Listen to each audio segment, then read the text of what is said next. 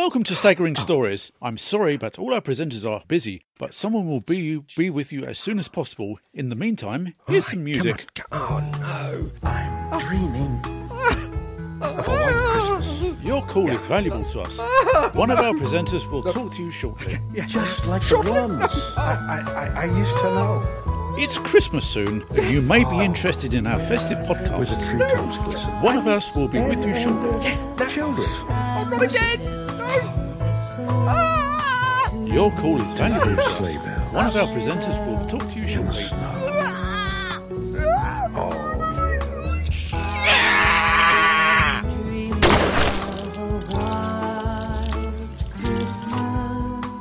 Hello, Staggering Stories. Crumbly here. How can I help?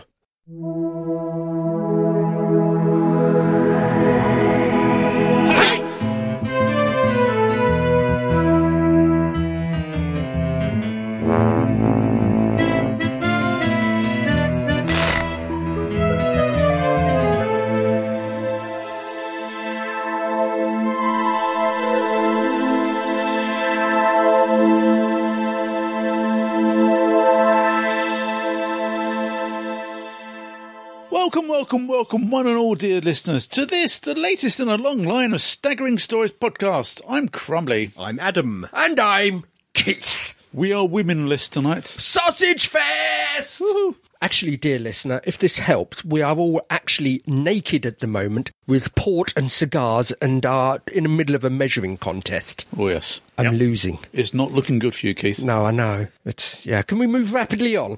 Yes, of course. Knockverst. Knock first.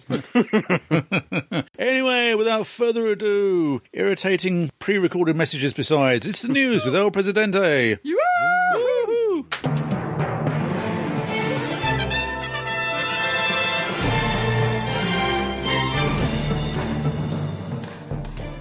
Star Trek goes forth. Ooh, maybe. Is the Star Trek film series about to be re-energized? Reports suggest that the brand new Star Trek 4 could be beaming in thanks to writer-director Noah Hawley.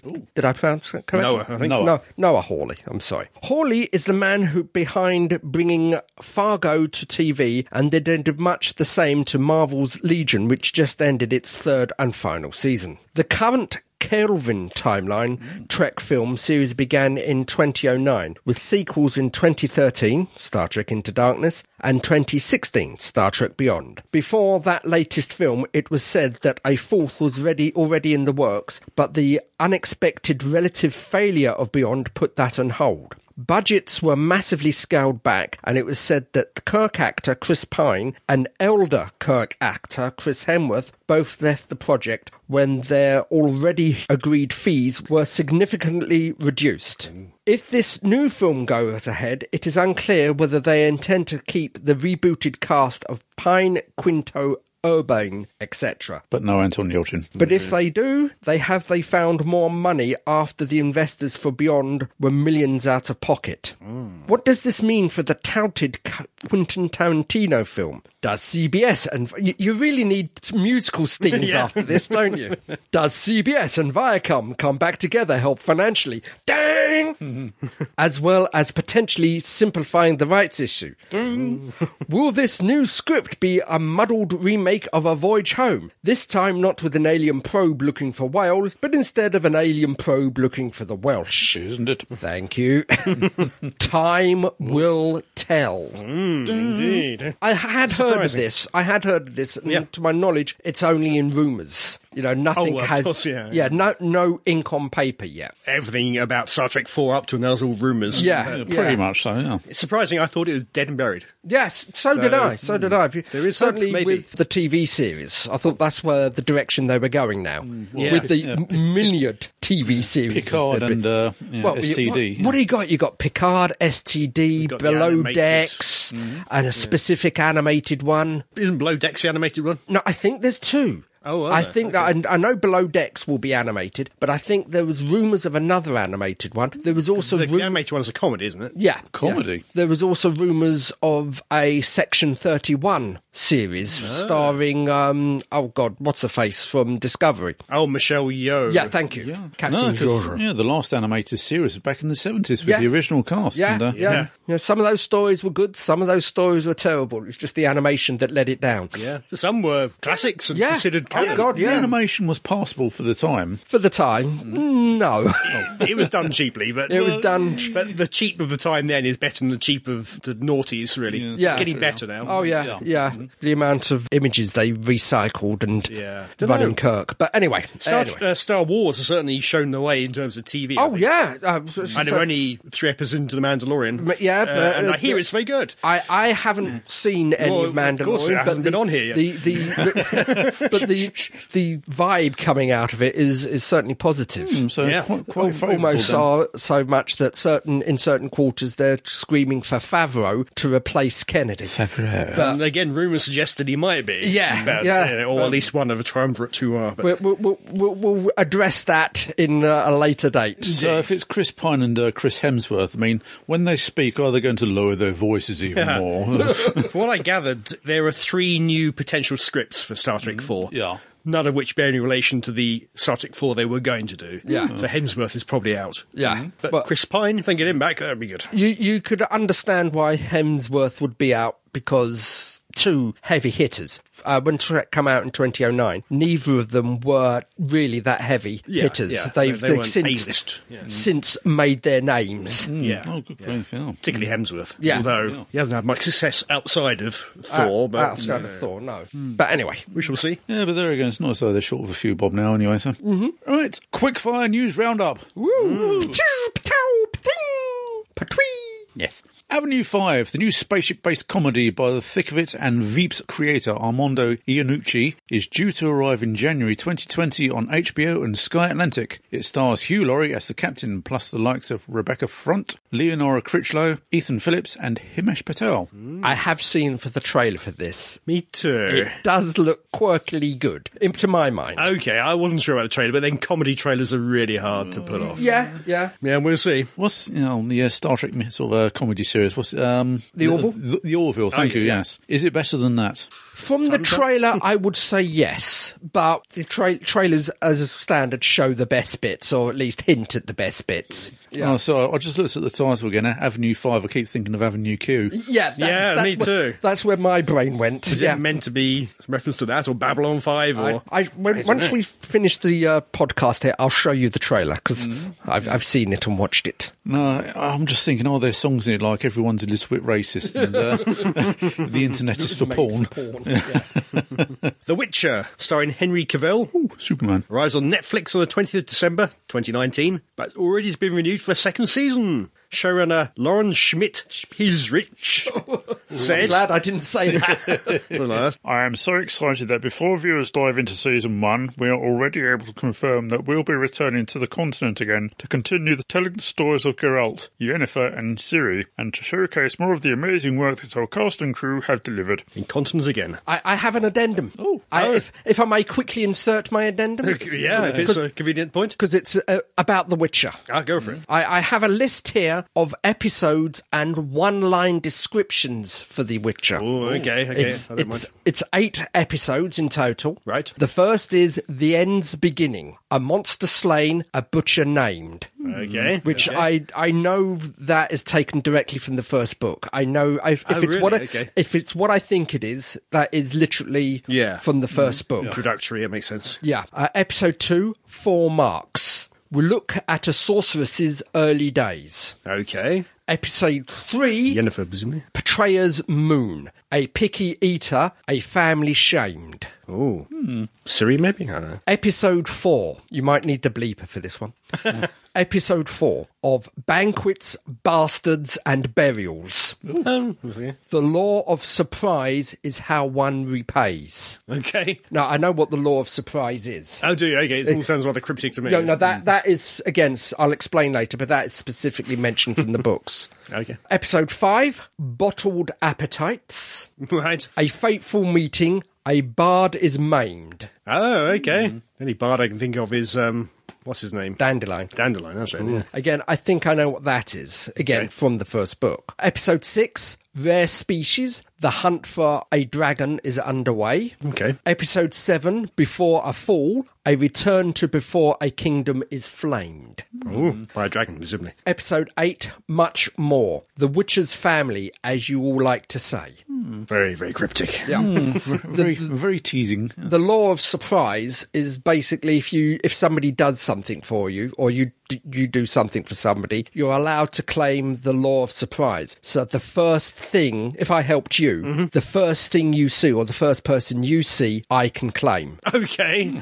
So if it's the dog, fine. Yeah. If it's your child running towards you, Complete stranger in the field. possibly. What, don't they get a say in it? Well, no, it's the first thing you see when you get home. Okay. Keep some chickens about the house. Yeah. Well, basically, it's the same with Beauty and the Beast. When the Beast helped the father, Right. the first thing he saw when he got home, the Beast was allowed to claim, which was Beauty. Oh, really? Okay. I don't know that story well. Yeah, it's law of surprise. I think I got that right. I'm sure people will correct me. Sounds fine to me. Pennyworth. Oh, yeah. The series featuring a 20-something Alfred Pennyworth has also been granted a second season by little-known premium TV channel Epix.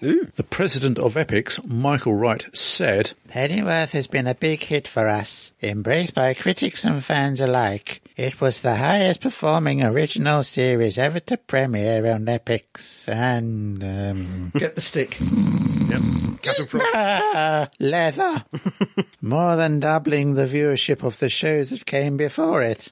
It stars Jack Bannon as Alfred Pennyworth, a former British SAS soldier who starts his own security company and goes to work for the young billionaire Thomas Wayne and will utterly fail to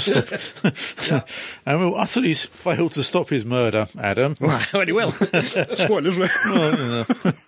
Season 1 can be streamed on Stars Play in the US and on Amazon Prime in the UK. I've not seen any of that. Neither have I. I've seen a couple of trailers, but I haven't seen hide nor hair of it otherwise. No, it's on Amazon Prime, so I could go and watch it right now. Yeah, you've got to search it out. That's why I haven't heard of anything. Oh, okay. Again, in the fan network, I haven't heard a reaction from it, whether it has been brilliant or bad. Apparently, it has been brilliant because they've renewed it. But Yeah, good enough for them anyway, yeah. Yeah. They're trying to be a wannabe HBO or AMC or Stars. But that sort of as I thing. say, as we've discussed earlier, it's the streaming. Streaming is in at the moment. Yeah. So it's the streaming bandwagon. So everyone is trying to get their own system up and running. Right. Ian Cullen. Dead. Ian Cullen, who once tried to nobble Ian Chesterton in Mortal Kombat, has been tossed off the Pyramid of Death, aged 80.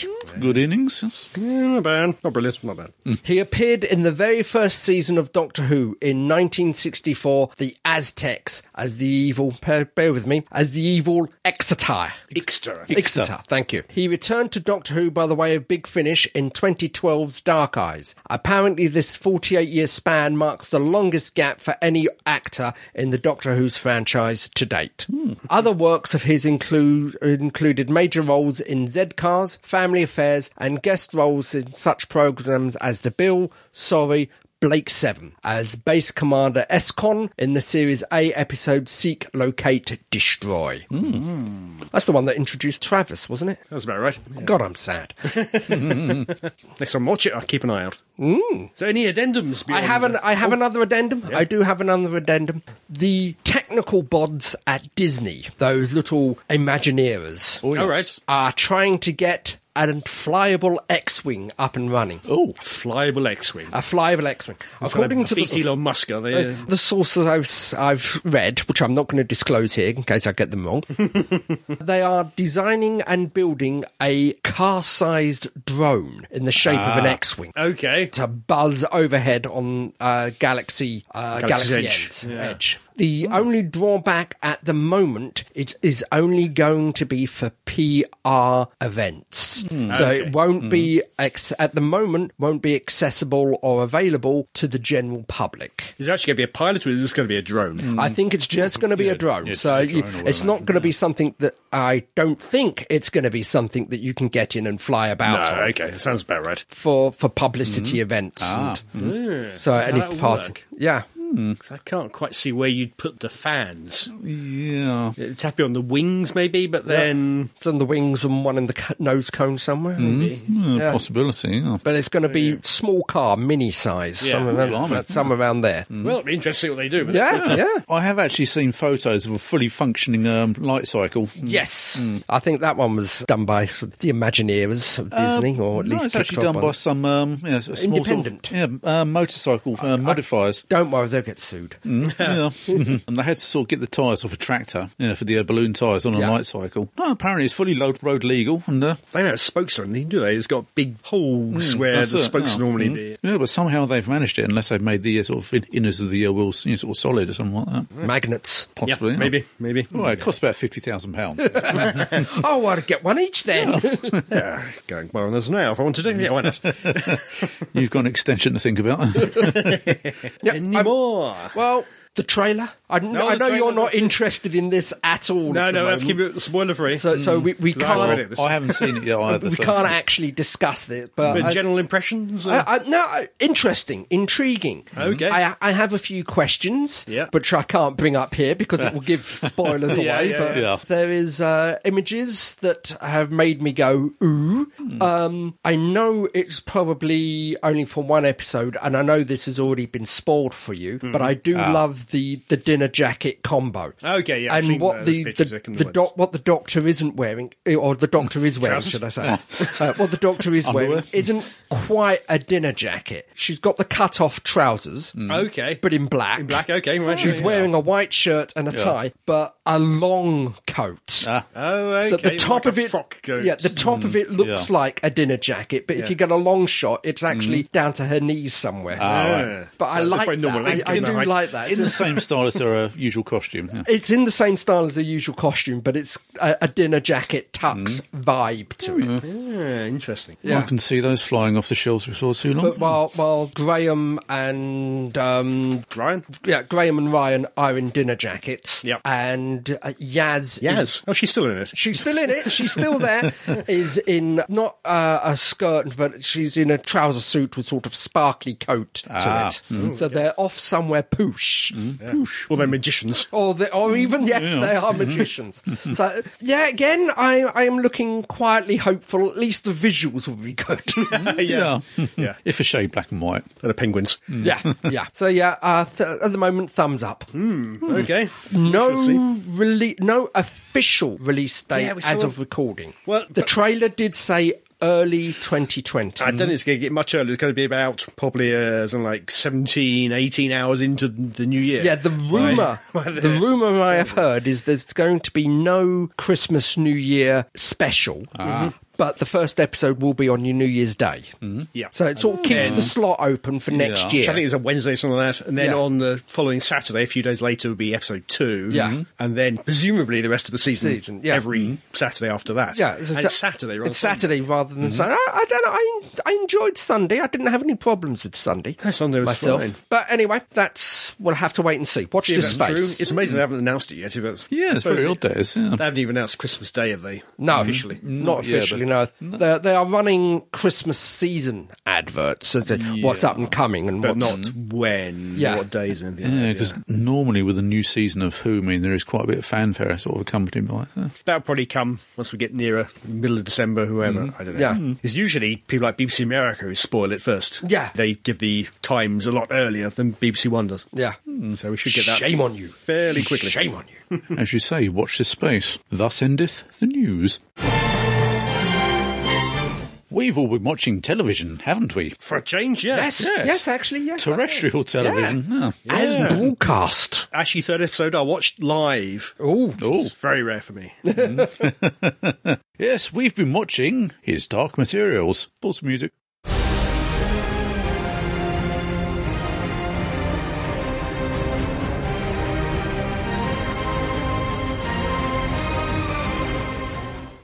So, BBC adaptation we're talking about here. BBC HBO. Yeah, which is currently airing on BBC One and presumably HBO. Yeah. I would have thought so, yeah. I don't get HBO, so I can't. No, we don't get it in this country. We get Sky Atlantic instead. We just have a deal with them. But that's not on there. Nope. It's an adaptation of Philip Pullman's trilogy Yep. called His Dark Materials. Yes. It's the first book. First book, which you get from my bookcase here, is called Northern Lights. Yes. Had to move something out the way. Now, I have seen the movie. Yes. I did. I don't remember much about it. This may sound a bit odd, but the movie was a bit like a chocolate box. Very bright, very gaudily coloured, whereas the series is a lot more gritty, a lot more down to earth, and a lot not so much sort of saturated with colour. Or saccharine. Yes. Yeah. I know the film got a lot of flack Yeah, for its adaptation. Well, the film, its major downfall was it cut out a lot of what was in the first novel. Yeah, whereas where we have 8 episodes for Northern Lights. Well, the main protagonist in this is the religious sect of this world, which is called the Magisterium. Yes. Which I think, I can't remember who made the film, but thought that might have a little bit of, as they're fighting against religion. Hollywood, yeah. The religion, they might have a little bit of trouble. So Upset those in remove the that. Bible Belt. Remove that aspect from the book and virtually gutted the first film of the main vitally plot. important. Yeah. Plus, there were a lot of sort of subplots that were left out. Why the agent of the Magisterium wants to come over into our world. Which I think is realised in later books or later stories. I think. It's been a long time since I've read the books. Yeah, me too. I don't remember much about them. I have read them. I remember some key scenes and things that happened, but they're all in later books. Yeah. I can't remember much of what happened in the first Yeah. one. So this is good. It's almost like a fresh thing for me. I do have to say, sort of slight divergence is I love the opening titles. Yes. Because if you know what's going on, the opening titles Tells you completely give the game away. Yeah, pretty much so, yeah. But unless you knew that and realise what you're watching, it doesn't mean anything it until goes you know it. straight over your head. Yeah, as I say, the final scenes of the opening credits always remind me of The Matrix for some reason.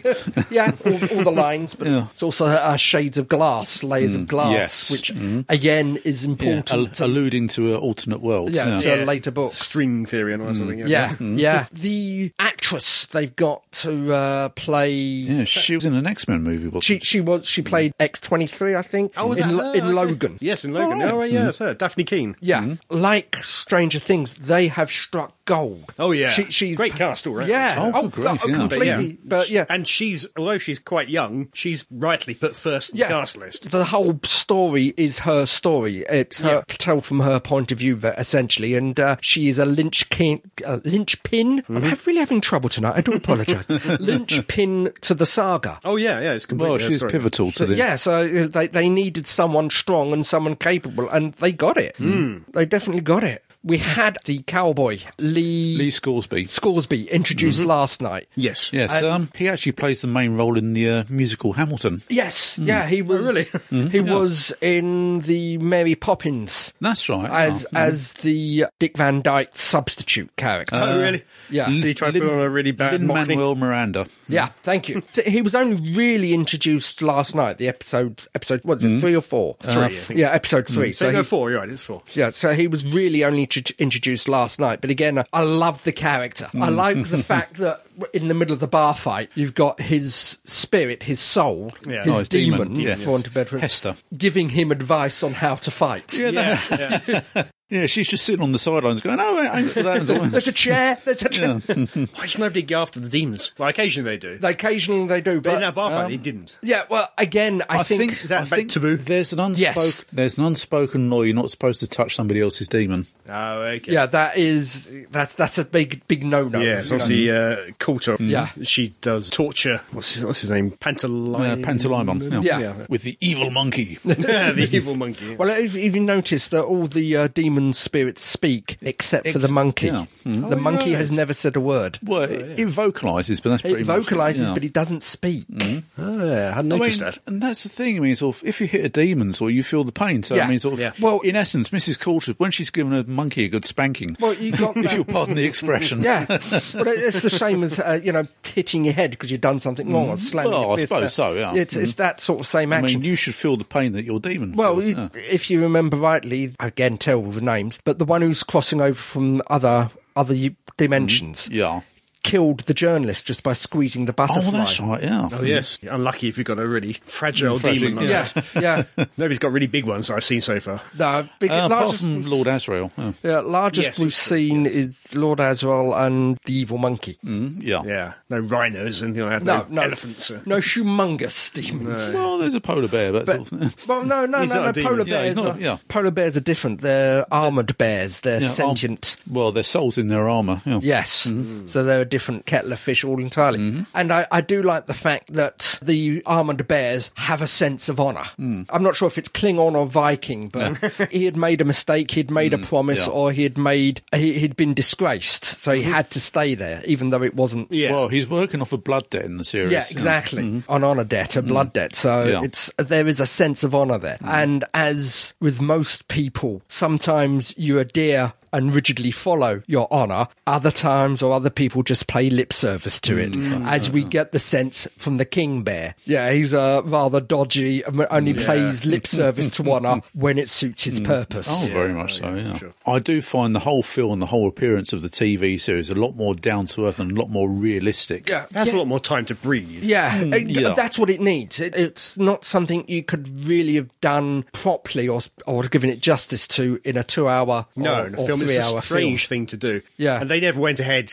It didn't do very well. They went ahead with the full series. No. You can imagine it would just get worse as I think, yeah. They would chop so much out of the first one. That's How do they make up for that in the second one without completely changing it? Yeah, that's yeah. Like the third one. Yeah. How do you deal with that after you've completely disregarded all the religious And context? yes, speaking of religion, I mean, there's no attempt to hide the sort of, what the magisterium is all about. I mean, it is a religious dictatorship. Yeah. I agree with you wholeheartedly. But it's something I've noticed that is all the magisterian members, the higher class magisterian yes. members, the demons are snakes, Bugs. beetles, bugs, rather... Creepy, crawly, icky Yeah, things. yeah, which gives a sort of slight hint to their personality. Episode 4, where you just see sort of the magisterium's, stormtroopers, for want of a better term, ransacking the Oxford College offices and such. Inquisition. Yes. Well, very much so, yeah. Stops just short of burning books. And I didn't but, expect as you say, that. sort of, but the term sort of calling someone a heretic and, and such, Yeah. well, that is, as you say, very much like the Inquisition. Yeah, I can see where you're taking inspiration from. Yeah, it's a slight period piece in certain effects, because the time period for Lyra's dimension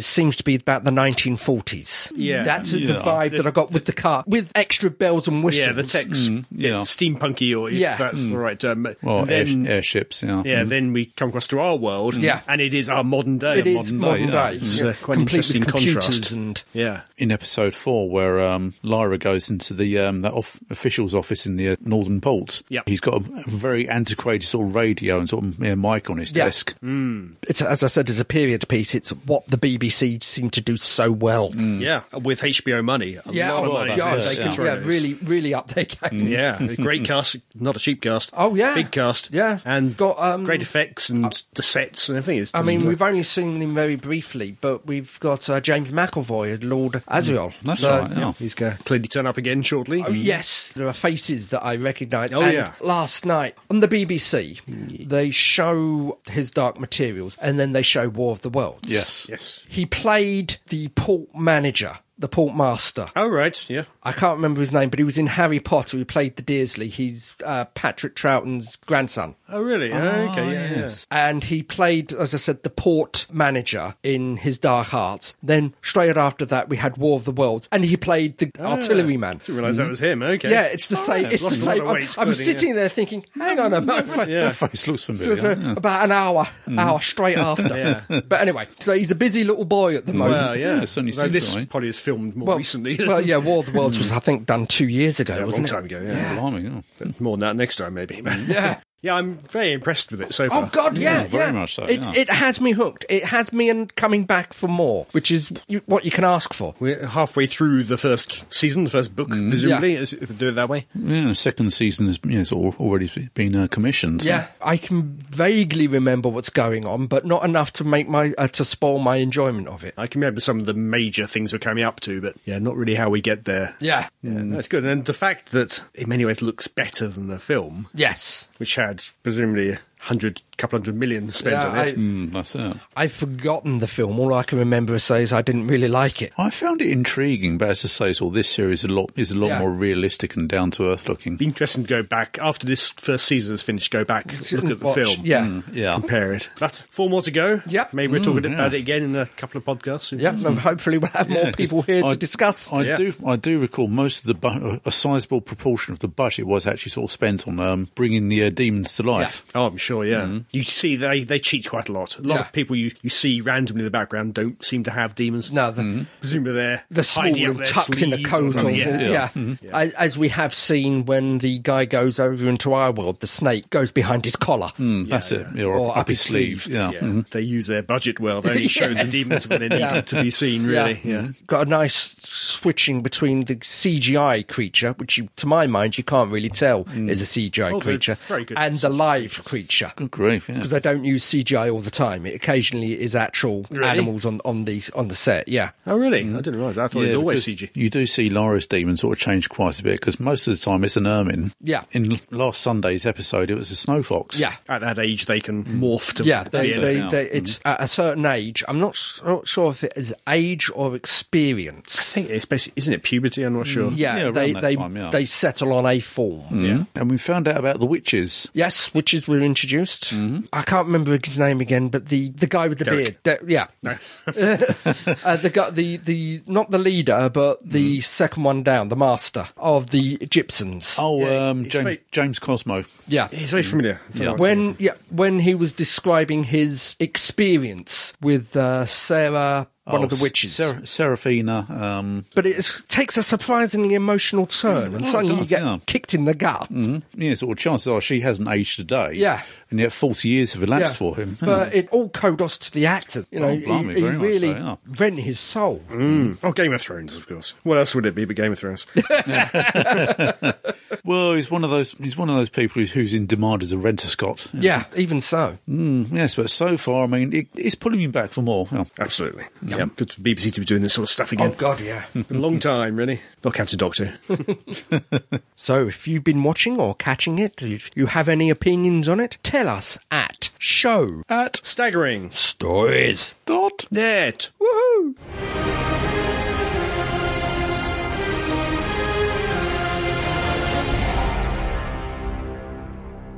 Dear listeners, some of us have been to the BFI to see The Curse of Fenric. In comfort. And one of us Glorious comfort. sat at home in his waterlogged lounge watching it on TV. Well, it's authentic. You know, it's by the sea, it's cold and wet and underwater. Just like my kitchen. Yeah. If anyone was wondering a little near the last intro. Yeah. Yes.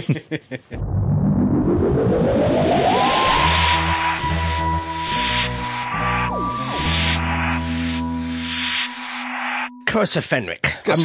We're not too sure whether we've actually reviewed this before. I don't think we have. We don't know. Looking at that, Kill two birds with one stone. Yeah. Believably. It is the last season of original Who. Classic Who. The penultimate one before Yes. The whole reason for this Survival. event was the box set was coming out in December. Yeah, not now. But it's not now, it's coming out in January. January, So yeah. season 26 is coming out in January, if we're lucky. Yep, Blu-ray release. Of this particular season, yeah. So they've been showing a story from each box set just before they come out of the BFI. Usually getting some guests along to talk about it. Yeah, a little chatter. So we were there for that. Managed to grab tickets for once. Short rundown from the story. Wartime England. Yep. World War II, particularly. Yep.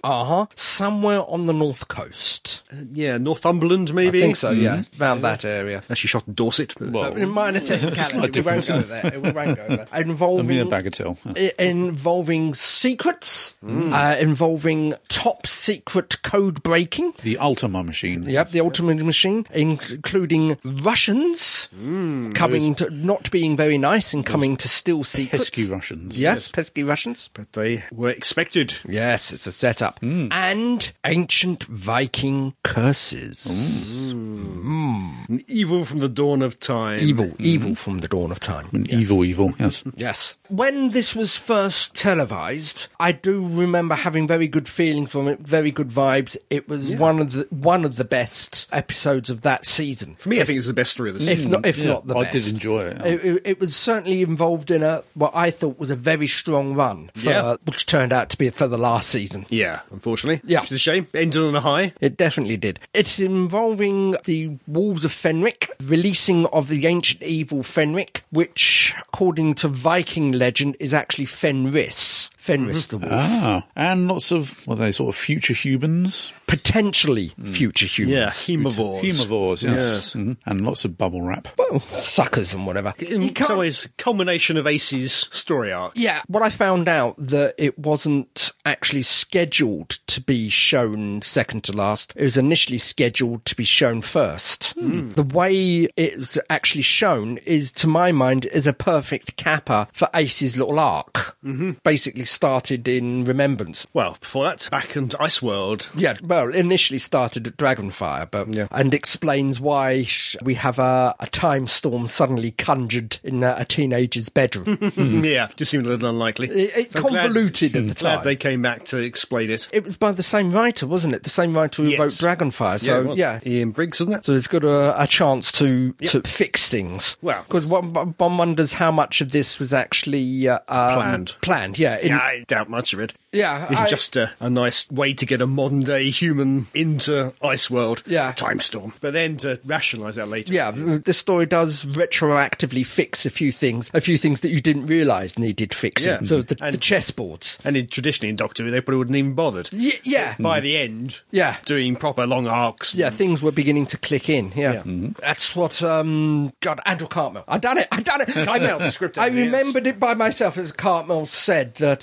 he was there at the BFI. He was there at the BFI, and he said he was quite pleased that Ace and this arc is quoted or pointed to as the archetype for modern companions. Yeah. Did he say that RTD had even mentioned that? I can't remember. He did talk about RTD. And so it's him and Sophie up on stage, and they spoke a fair bit about it. Yeah. Including the fact that Ace is in some ways a bit of a template for modern Who characters. Yeah. Companions particularly, who now have an arc. Yeah, now have an arc. And also who turn around and kick butt occasionally as well. Yeah. Ace, unfortunately, didn't get a proper send-off. No. To my knowledge, there's 3 or 4 endings for Ace. Yeah, they did mention up on stage what their idea was, which is the one we'd heard about a long time, about her going off to Gallifrey. Yes. To become a Time Lord. Yeah, that's one of them. I think that's the direction they may have pushed her in a branch of Big Finish. But the whole fact that Ace actually turns up and meets her own grandmother. Yes. Yes. And I quite like it. Now, I know. I didn't know at the first viewing. I know. But the actress they've chosen to play Dudman, her grandmother, looks surprisingly like Ace. Same build, same face shape. Yeah, it does a bit, yes. In the close-ups, I was studying, and you can see the lineage. Yeah. There was some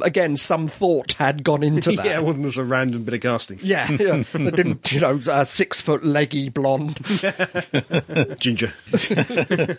Yes, one thing I did notice was, even though in the early sort of years of World War II, the Allies did rely upon the Soviet Union for lots of for help. The captain who ran the sort of base or whatever it was, Millington, he knew full well the Soviet forces were only working for themselves, and they could pose a threat later on once the Second World War was over. There was the hope that they wouldn't, but there was the acknowledgement that they could. That's it. Yeah. We should also give a shout out to Judson. Yes. I think what a really great character. Yeah. Really so well played, I thought. And so distinctively different between Judson and when he's possessed. Yeah, completely. Yeah, and it's the fact that he played the whole role in his wheelchair until he stands up. Yes. And it's, what the that is a great cliffhanger. Yeah, he's all hunched because he looks like he's got a hunchback. I think they gave him a hunch. Yeah, but again, until he... Well, hunchback of the office. Until he stood up. And the eyes as well. Oh, God, yeah. I think the actor had a lot of trouble with the contact lenses because of the blinking. You can see, you can see, but, quite hard. But adds to the idiosyncrasy of Fenric. Makes sense. But, Hasn't seen out these eyes before. Yeah, exactly. Being in a body again.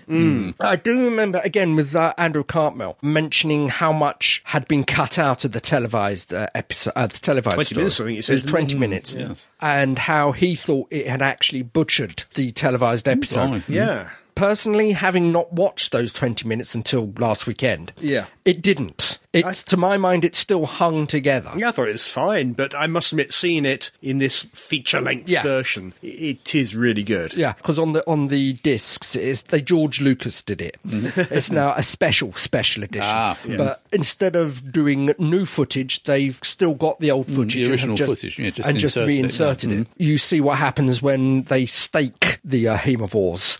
You've got little piles of green slime with a stake sticking out of it. And I think they extended Phyllis's and what's her name's death. The two... the girls, Yeah, they did. They extended that a little bit. Yeah, when you mention green slime, it just reminds me of, what was it, the pteroleptils? Yeah, could be. Yeah, when they sort of melt and sort of... bubbling away. Yeah. All in all, you don't have to get this to enjoy the story. You can rely on the old DVD extras, but it makes it so much better. Doesn't the DVD version also have the extended... The DVD... Slightly extended. DVD version had the slightly extended, because it had the original televised and a special edition, so it was slightly extended. I'm not sure how much new footage in, because I know over the weekend I'm sitting there, oh, that's a new bit. I don't recognise that bit. Oh, where's that from? Yeah, Mark was talking about how he did that in 2003, that extended cut, then he's come back to it again. The only thing they did mention, which in retrospect I think, oh yeah, that would have been better. I think it was the writer Ian Briggs up on stage talking about it, and he wanted it all shot at night. Yes. And actually thinking about it now, although I never thought about it before. No. Thinking about it now, if all that was in the dark. Night shot. Yeah, that could have added a fair bit to it. It would also weaved back in with the vampire legends, because vampires can't be seen in the day. These weren't vampires, they were hemovores, so that's a get out. A difference. But still, what we've got is really good. Oh, yeah. They were mentioning they tried to cover it by having black smoke, the monsters emerging out of the black smoke. And one of the special effects supervisors saying, yeah, you can do that, but black smoke is toxic. So there had to be white steam. Yeah, Sophie was saying she was surprised they didn't do it anyway. Well, yeah, that's the thing. Because you had a conversation with Sophie and Andrew Cartmel, and they were saying the things that they did that you would not be allowed to do today under health and safety. Oh, good grief. Yes. Like, they did have... Health and safety that back then was more just guidelines. Yeah. Well, they had a stunt woman to climb up and down the wire rope. Yeah, because it's really tricky to do. But Sophie had to do it as well for various shots. Yeah, she ended up doing it anyway. Yeah, she ended up doing it anyway. And the dive into the into the sea at the end. You don't realise how dodgy it is until you see them actually see them filming it. Yeah, just got to make sure the tide's coming in. They had to time it right because there were rocks down there. Oh, blimey. And wait for a swell before she could dive in. Yeah, if she hadn't, it would have smashed straight into the rocks. And you see no more Sophie Aldred. Huh? You see the raw footage of that, of the diver rolling in immediately afterwards to go and get her. Mind you, speaking of water, the similarities between the hemovores wading out of the water and the sea devils. Oh yeah, the classic Doctor Who thing, isn't it? They were saying that they had to hold rocks because the air was trapped inside the suits and they wouldn't go down. Yeah, tell me about it. Yeah.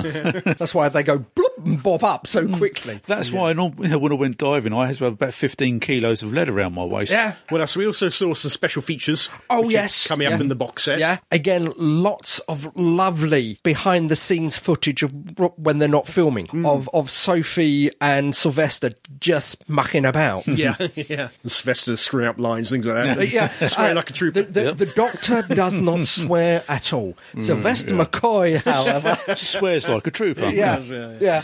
There's a wonderful outtake from Battlefield where the Brigadier, the Doctor, Ace, the archaeologist who I can't remember, and the Chinese Su Lin girl that they had, they've just been attacked and the Jeep is driving away. So they have to lean forward and you can see the special effects guy putting a bit of smoke in. They put so much smoke into the car that the camera sit on the bonnet could not see anybody inside. Yeah. And Nicholas Courtney is driving and like, no, sorry, I'm going to have to stop. It is fun. There's also an extended Ghostlight, I think, in there, because that was, I think, not as much as... That was only a 3-parter, wasn't it? Yeah, it's not as much as Curse of Fenn. Well, Ghostlight initially was written as a 4-parter, or had enough material for a 4-parter. They lost the whole episode.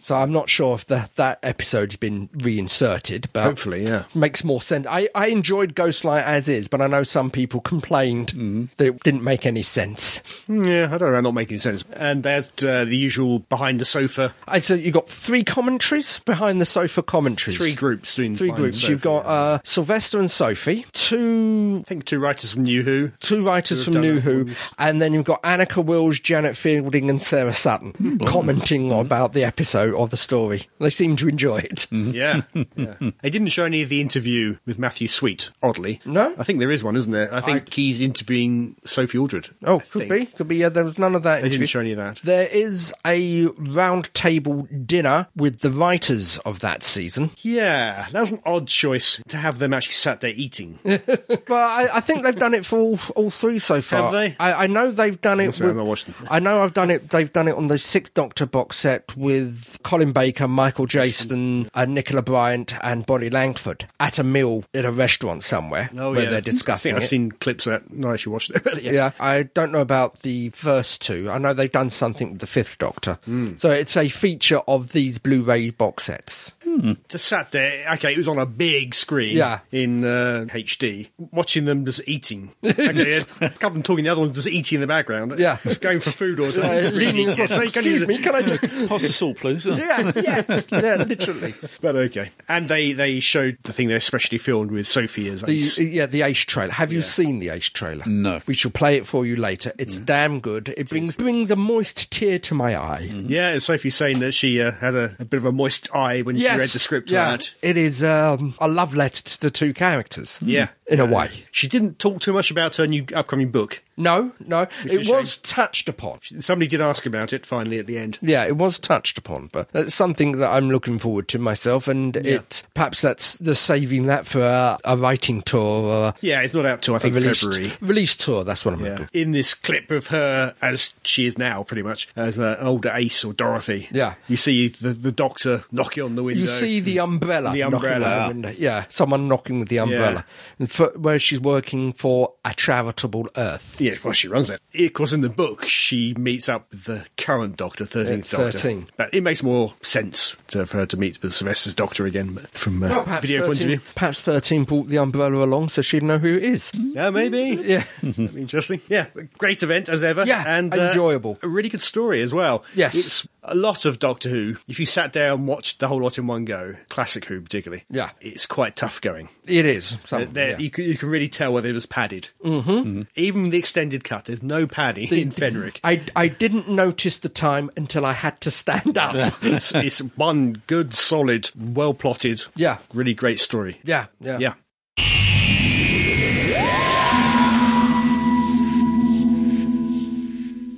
Dear listeners, you've been writing to us. Ah, thank you. Thank you. Thank you. Oh, no, it's most kind. Thank you. It's beautiful. Wonderful penmanship you've got there. Keith. Penmanship. And our first one is from Andrew Scott. Hello, Andrew. He says, good morning all. Good morning, or afternoon, or evening, or Afternoon. night. Good day. Tea time. Day. Just a word about RoboCop. Oh, yeah. Yes, the violence is overblown. Oh, yeah. Yes, it's cheesy in places, and the special effects are guilty as charged. Yep. But personally, I find it a good romp. Yeah, I think that's what conclusion we came to. I'm As not well. sure. Everybody seems to think we really hated it, but I'm not sure we did. We may have dissed it, but it was. It was good for the time. Yeah, it was gentle dissing. Yeah. There's no doubt that, spoiler, Ronnie, Beverly Hills Cop, Cox, is a slimy bad guy. Name's mate, Cox, That really. Miguel, Twin Peaks Farah, is a slimy executive who will get his comeuppance. And that everybody's favourite granddad, Dan, the last starfighter, O'Hirley, won't turn out to be squeaky clean in the sequel, which is as confused as RoboCop's new committee-produced directives. Ed 209 is very Harryhausen, yes. Yeah. But he's good comic relief from a corporate bad idea that the corporation has too much invested in to fail. Yeah. Well, fill in your own overblown government project. Yeah. Peter Weller has spoken on the internet, so presumably at conventions, at great length about the outfit, which initially didn't articulate and weighed about, 55 to 65 pounds, 4 stone or 27 kilos as you prefer, so that he could move at all was a minor miracle. Oh, yeah. That is painful as hell as well. Yeah, but it does add to the aesthetic. Oh, yeah. If it was too fluid emotion. Yeah. Anyway. The fact that it spawned 2 sequels, a TV miniseries and a reimagining in 2014 with Joel Kinnaman and Old Garryman, Michael Keaton and Jackie Earle Haley, does make me think a little of the path Highlander took. Yeah. The first film was good, the second, and the third was a remake. The films get worse. The TV series was good in its own right, but toned down. Highlander has yet to be remade, but there are frequent rumblings. Yes. Maybe sometimes companies should look at a film and say, that was good, passable, what new thing shall we do next?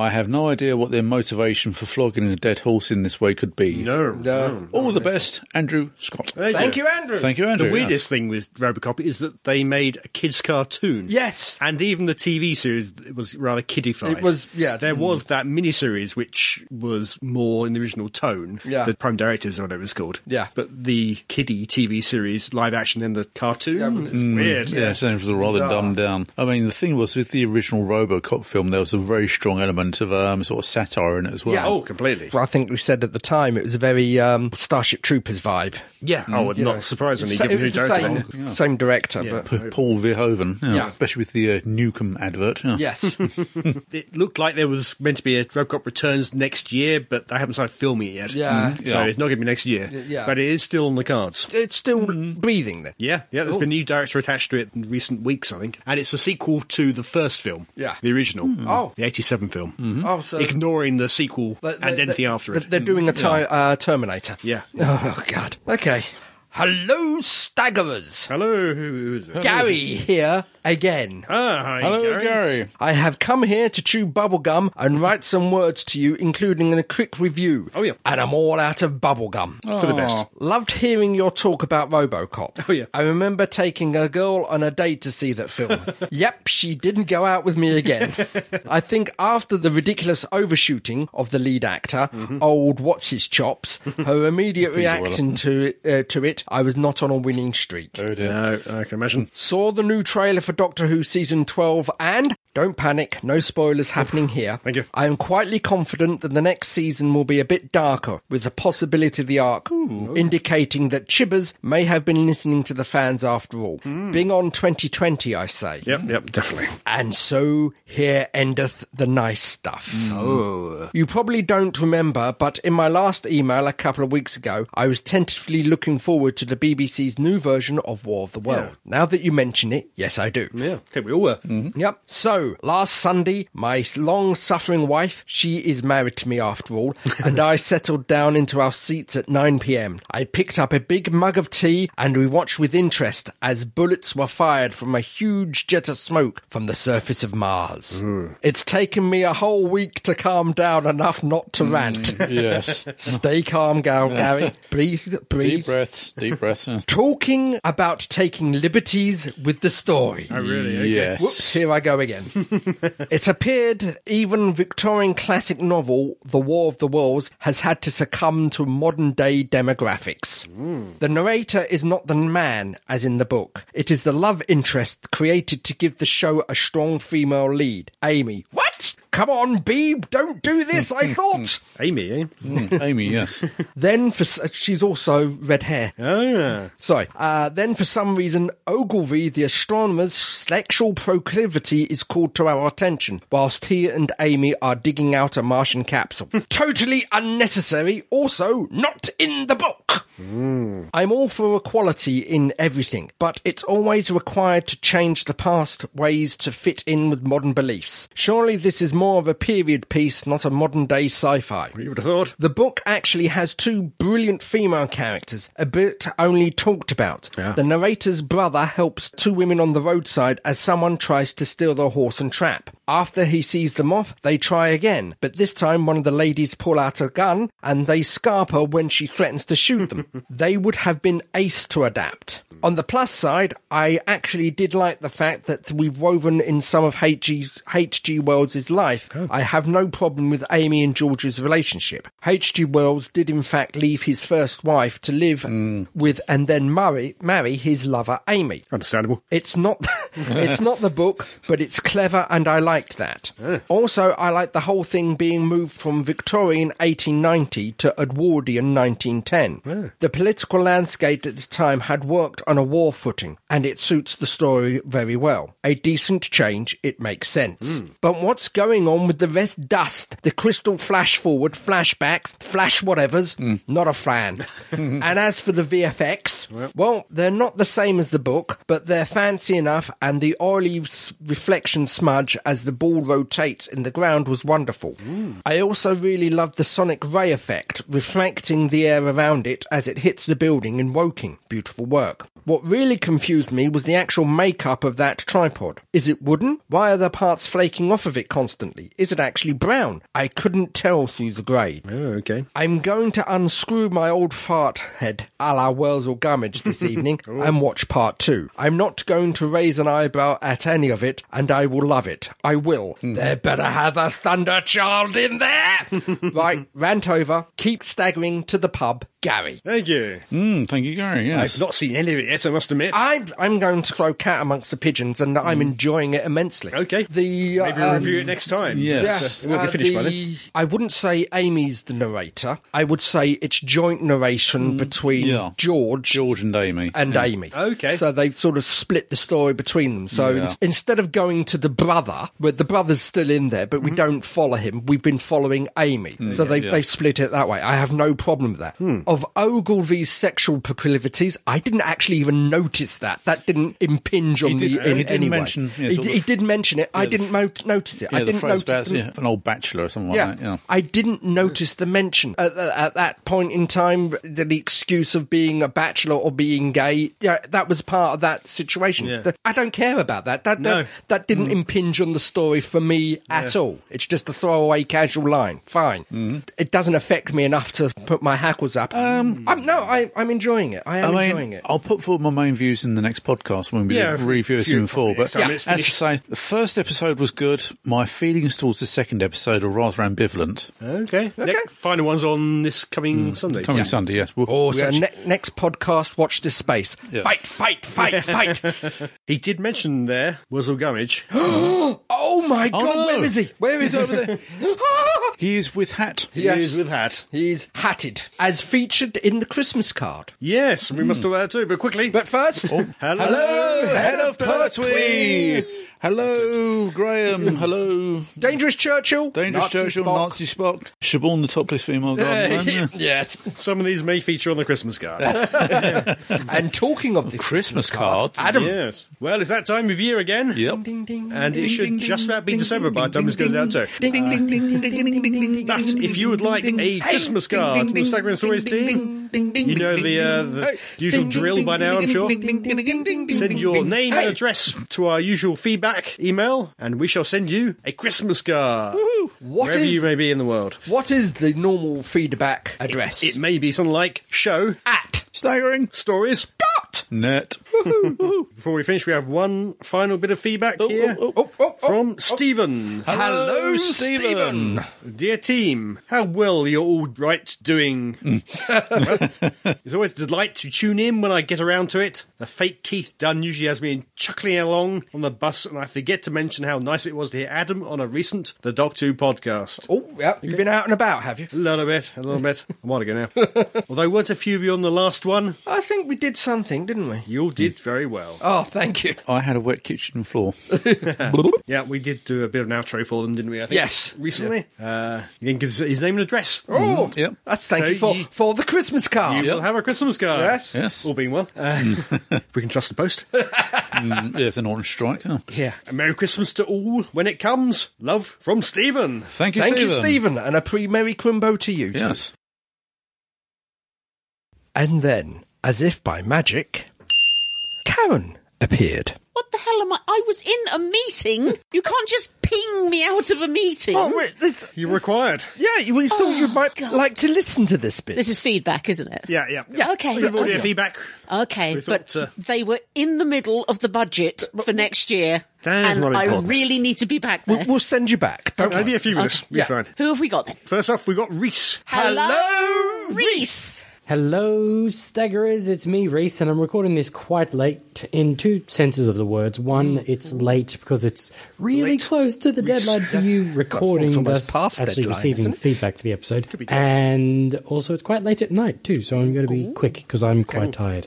But first, I'll start off by saying hello, Head of Pertwee, hello, Cardboard Gunhilda Notnacker, hello, Cardboard Clara, hello, Dangerous Churchill, hello... Cardboard Clara has an Amy mask on. I just can't keep going on like that. She looks much better hello, everyone. She doesn't. How are you all? We're fine. We're fine. Yeah, we're good. Yeah. Sorry, Nazi spoke? Oh, good. Yeah. Fascist, I think it was originally. Now, I don't actually have too much to talk about this time around because I actually haven't seen RoboCop or The Time Monster. Although, that being said, I've seen some Classic Who recently because I've been managing to find the time to watch it and review it on the 20 Megabyte Doctor Who podcast. Plug for them. I've been taking part again, and they've been doing a wonderful thing over the past few years almost of watching all of Doctor Who from the beginning. That's something. When I say watching, sometimes it's listening because obviously not all the stories exist, but they have been going through chronologically all of the stories that are out there, consuming them and then reviewing them. Sometimes we get interrupted by new stuff along the way, but we're currently in the Peter Davison era, and I've joined in for 2 reviews so far. Done quite well, haven't they? And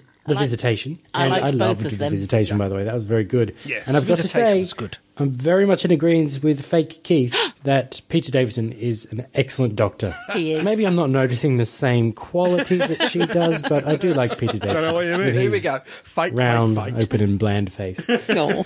But yes, very good stuff. So I'm not really going to talk about RoboCop or The Time Monster. I could talk about the Doctor Who trailer, but given a discussion that Adam and I had, he probably hasn't seen it because he's keeping away from the trailer because he's that much of a spoilerphobe. Yeah. Like I said to him, I risk it with trailers, and it's becoming more of a risk, sadly, because the BBC editors for trailers just kind of don't know how not to spoil things. Yeah. They don't care. To go by the example I gave to Adam, there was the trailer for at the end of the pilot in season 10, which sounds confusing to say that because the pilot is usually the first episode of the show. But anyway, the episode, the pilot, that introduced Bill, they showed the season trailer and gave away the massive return in episode 11. Yeah, it was ridiculous. So it is a risk to watch trailers, and it's the only risk I take in terms of spoilers. Also, the spoiler that I was warning about on your Facebook group has kind of turned out to be nothing. It was a misconstrued tweet. Badly worded, personally. I get the message they were trying to make it now, but it was just poorly done. We should discuss But this anyway, later. back to the point. I'm not going to talk about the trailer because it might spoil something. Maybe I could talk about The Mandalorian. Oh, that's right. Disney Plus isn't in the UK yet. And people like Dean Hill and Martin from Bad Wolf, they're paying a lot of money for all those airfares on Fridays to fly over to the US just to watch it. I mean, it's crazy. I mean, they might get frequent flyer miles, I guess. Yeah. Watch it.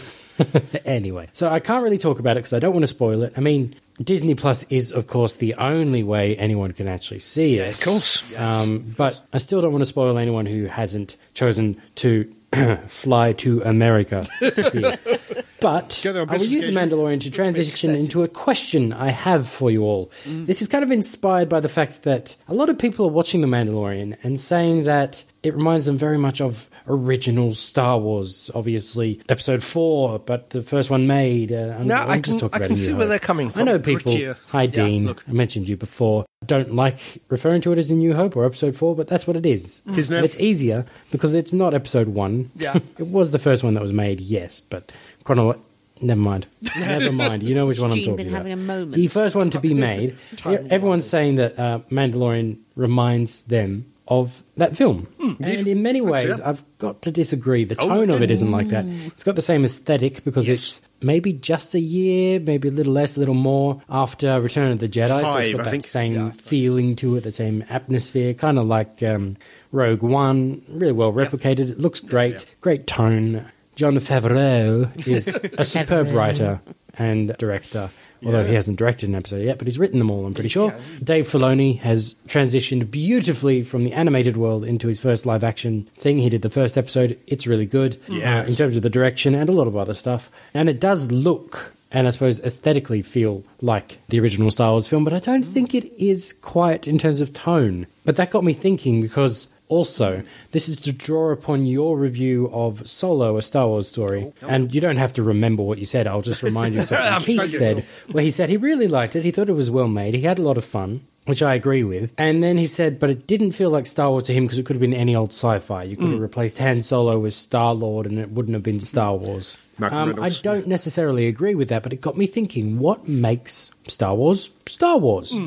Obviously for him, I think at the time he said it was something like he likes seeing Force users and he likes seeing the Empire go up against the Rebellion. Yeah. Or the dark side against the light side.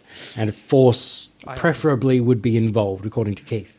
And that's a fair enough definition. So my question for you is what makes Star Wars Star Wars? Keith kind of implied Force users and things like that? Or is it a grungy kind of Tatooine, Outer Rim kind of thing where it feels really real, and then it's the story of somebody from there rising up and going through a hero journey to eventually use that Force? Or is it kind of about what the title is, War in the Stars? Is it about fighting for freedom or control of the galaxy? What's your favourite take on it? And also, what do you think could be defined as a Star Wars movie? I argue that seeing as all of that is in the first episode in some way, you got Han Solo representing the kind of outer rim hard life where your morals kind of go out the window just to survive, and you might hunt for bounties. It's a very dog-eat-dog kind of world out there. Yeah. And so is it that sort of feeling and that sort of tone in the storytelling? Or is it the galactic side of it? What is it exactly? Now, I don't expect an answer right now. In fact, I don't expect an answer at all. If it's not a worthwhile question, just ignore it. It's interesting. If you've got any thoughts now, please let us hear them. Merit. If not, maybe save them for the next episode. I don't know. Anyway, just an interesting thing to consider, because I still love The Mandalorian. It's still really good, but I disagree that it is like the original movie, because for me, that's far more adventurous and almost quirky than what The Mandalorian has achieved so far. Again, not spoiling it, just in case you haven't seen it. It's a bit of a Western, I just think they're different. Yeah. In fact, it's really close to Game of Thrones in my mind, in terms of quality, in terms of the tone they're setting up. I really like it. What I've heard, I can see where he's coming from. And so I'll leave you with that question and let you ponder it and maybe share your answers with us. Also, just in case you're in the same position as last time, I might have prepared a little something as a possible introduction if you like it. So without further ado, here is my proposal for an introduction for this episode of the Staggering Stories podcast. Can you say hello? Hello. Welcome to Staggering Stories. Number 3, 2, 9. Oh, Robin! Thank you. That's a little something I threw together earlier. I hope you like it. Forgive the change in audio quality. I used a different mic at the time. Alrighty, I'm going to head off now. Thank you very much for the great show, and I'll speak to you another time. Thank you, Robin. Thank you, Robin. Thank you. Yeah. Unfortunately, we only heard that after we've already done the recording. Yeah. Oh, well, So what does make Star Wars? I don't think it's one thing. It's all of it. There's just the feel of it. If it's Star Wars and Firefly are very similar to me. If you could imagine John Wayne doing it on a horse in the Wild West, then that's Star Wars. That was my main point. Solo felt more like Firefly, Serenity. Yeah, which to me feels like Star Wars. It wasn't quite there, but... I don't know. This probably should be a proper segment. But for me, I think it's anything within the Star Wars universe. It's just the trappings, the technology, I agree. Keith doesn't agree. Not so sure, but... Like, what's Doctor Who? Exactly. Doctor Who could be anything. Yeah, pretty much. Yeah, but there are certain few tappings in Doctor Who. Does he have to arrive in the TARDIS? He doesn't always. He doesn't have to arrive in the TARDIS, but the TARDIS is 9 times out of 10 in there. I think there's only a handful of episodes or stories where the TARDIS has not appeared at all. We've sidetracked into Doctor Who when the question was, what is Star Wars? Yeah. We're using Doctor Who as a lens to examine Star Wars. Yeah. Oh, are we? Don't know. I think this does deserve a proper... I think it we will have deserve to ponder that. Yeah, when everybody is here, particularly. I think that would be interesting. I think it deserves You mean everyone's not here? But who are these people sitting here silently? Andy's here. Yeah, look, there's Andy. Hi, Andy. Yeah, hi. But you're not talking. Fine. Yeah, you just keep quiet until I've finished. Karen, if you remember rightly, he's embarrassed because he's sitting there completely naked. Because it was meant to be. It was meant to be a measuring competition. Yes. Yeah. I mean, I'm used to. Adam, I can't see from this distance, but Crumbly, that is impressive. Impressive. I thought that was a leg. Any more feedback? Yeah, we have one from Tim. Hello, Tim. Hello, Staggerers. Hello, Head of Pertwee. Hello, the rest of the menagerie. Yeah. It's Tim here from Tim's Take On. Hello, Tim. I wanted to send you a quick 30-second recommendation. Ooh. I'll get the clock out. Living With Yourself, which I've been watching this week on Netflix. 8-part series starring Paul Rudd as Miles Elliott. I've heard about this, yeah. And Irish actress-comedian Aisling Bea as Kate Elliott. Yes. This is probably going to take longer than 30 seconds, I warn you, for a start. You're on 25. I have watched this show in 3 days flat. Oh, okay. It's only 8 episodes long. They're about 25 to 35 minutes long. Okay. And I'm about to enthuse for about a minute on it. Just a minute. Quite frankly, it's the best piece of television I've seen this year. Ooh. And in some ways, it's the best piece of television I've seen for many years. Miles Elliott is a man who has many problems at work. His wife and him are trying to have a baby, and they're... It's not really fun, I find. pursuing it through artificial insemination and all that sort of thing. And the guy's got issues. I think he's... And then one day a workmate recommends he goes to a health spa. Right, as you do. And so, without asking his wife, he withdraws a substantial amount of cash, $50,000 from their joint account. Oh, it's quite a lot. It's meant to be spent on this expensive fertility treatment, and disappears off to this health spa, where they stick a mask on him as part of the treatment, and they say, "Oh, don't worry, this is all just part of the treatment, this is all just to relax you." And he wakes up dead. Then he wakes up in a grave. Oh, okay. Yeah. Because they've not given him a health treatment, they've cloned him. And I don't really want to spoil it much more than that, but it's a very clever series, and essentially, over the 8 episodes, it takes full advantage of the fact that you've essentially got 2 central characters. You've got Miles, and you've got the clone of Miles, and the clone of Miles is sort of Miles, but with all the rubbish bits taken out. Miles Plus. And the plot plays on this throughout, and each episode flips point of view, and so one will be from Miles's point of view, and then the next episode will be immediately from the clone's point of view. And it's essentially telling the same story over those 8 episodes, but from the 2 alternating points of view. It's an excellent watch, and I cannot recommend it enough. In fact, it's so good, I think you should review it on the podcast. We shall look at it. There you go. Yeah, thank you. Thank you for listening to me. Thank you, Tim. 2 minutes 15. 2 minutes 15 is not bad, not bad. Okay, yeah, I had heard about it. I heard good things, but I didn't know anything about it at all. I've seen the first episode. So it was Netflix? Yeah. Oh dear, just cancel my Netflix. Oh dear. So does he look younger, the Plus version? Or? No, it's camera jiggery pokery. So, okay. It's the same because he's been cloned. He's come to the health spa not to get physically younger, but to cure his mental issues. One of his people he works with or has already been and has come back, and everything is working for him, and he's wonderful and brilliant. So it's not really him. It's not really him. No. Right, chaps, I really have to get to that budget meeting. Okay. God. So can you ping me back? Hang on. Let me try this. And then, as if by magic, Karen disappeared again. Well, that seemed to do the trick. Yep. Okay. Better lead out. All right then. Short, sweet, and I'm still losing. Losing? Yeah. Oh, it's the measuring contest. Oh, right. Yeah, you need to think about Amy Pond or something like that. Think dirty thoughts. Maybe with Tarka. Anyway. Yes, moving on. Yes. Anyway, dear listeners, that brings us to the end of another podcast. Oh. Thank God. But never fear, in the next one there'll be more of the same. Oh. More fun, frivolity and jollity, more news and reviews, more old and new. So until that... F for Fenric. Okay. Fantabulous. Fabulous. Frolicking. Phantasmagorial. That's P. I know, but it's an F sound. Well, yeah. Flippant. Flibbity-gibbity. Frolics. Frumply. Comes flapping towards us. Flopping. Flopping. This is me, Crumbly, saying, be seeing you. Goodbye. Bye-bye.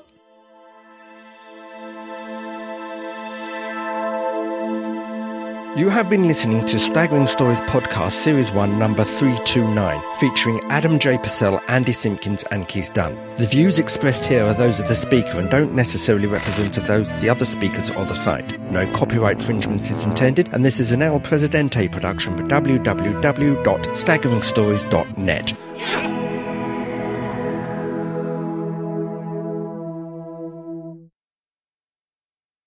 And that everybody's favourite granddad, Dan, the last starfighter, Really? I'll say it again. O'Herily. Oh, sorry. Yeah, you pronounce that. Im. Yeah.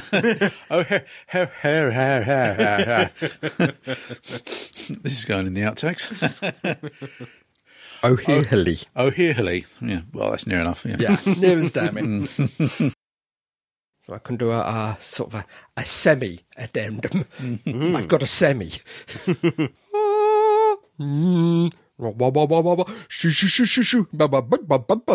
Okay. I've toned up. Oh, okay. The cheeks are elastic. Don't do that thing with your tongue again. Not in public. They can't hear it on the microphone, unfortunately. I can try licking the end of the microphone. No, you just... Did you crash? No, I didn't. Fortunately not. Have you watched any of his Dark Whatsits? Yes. Or the Evil Monkey Show? That bloody Evil Monkey Show. Well, why don't we do the Evil Monkey Show first? Evil Monkey Show? Yeah, Evil Monkey Show first. And evil, then we can do... evil monkey. Okay, really? I don't think there'll be a lot of waffling over it, because it's us, we don't waffle. It's the girls who waffle. She's monologues. Yeah. May as well all go home. Jean said everything. Adds a whole new meaning to spanking the monkey. I think she does that a lot.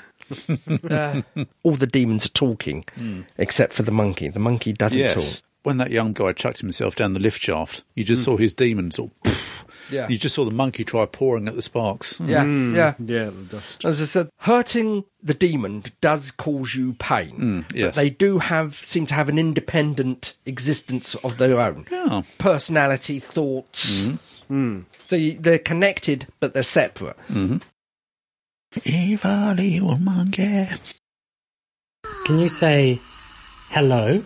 Hello. Welcome to Staggering Stories. Number 3 2 9. Thank you.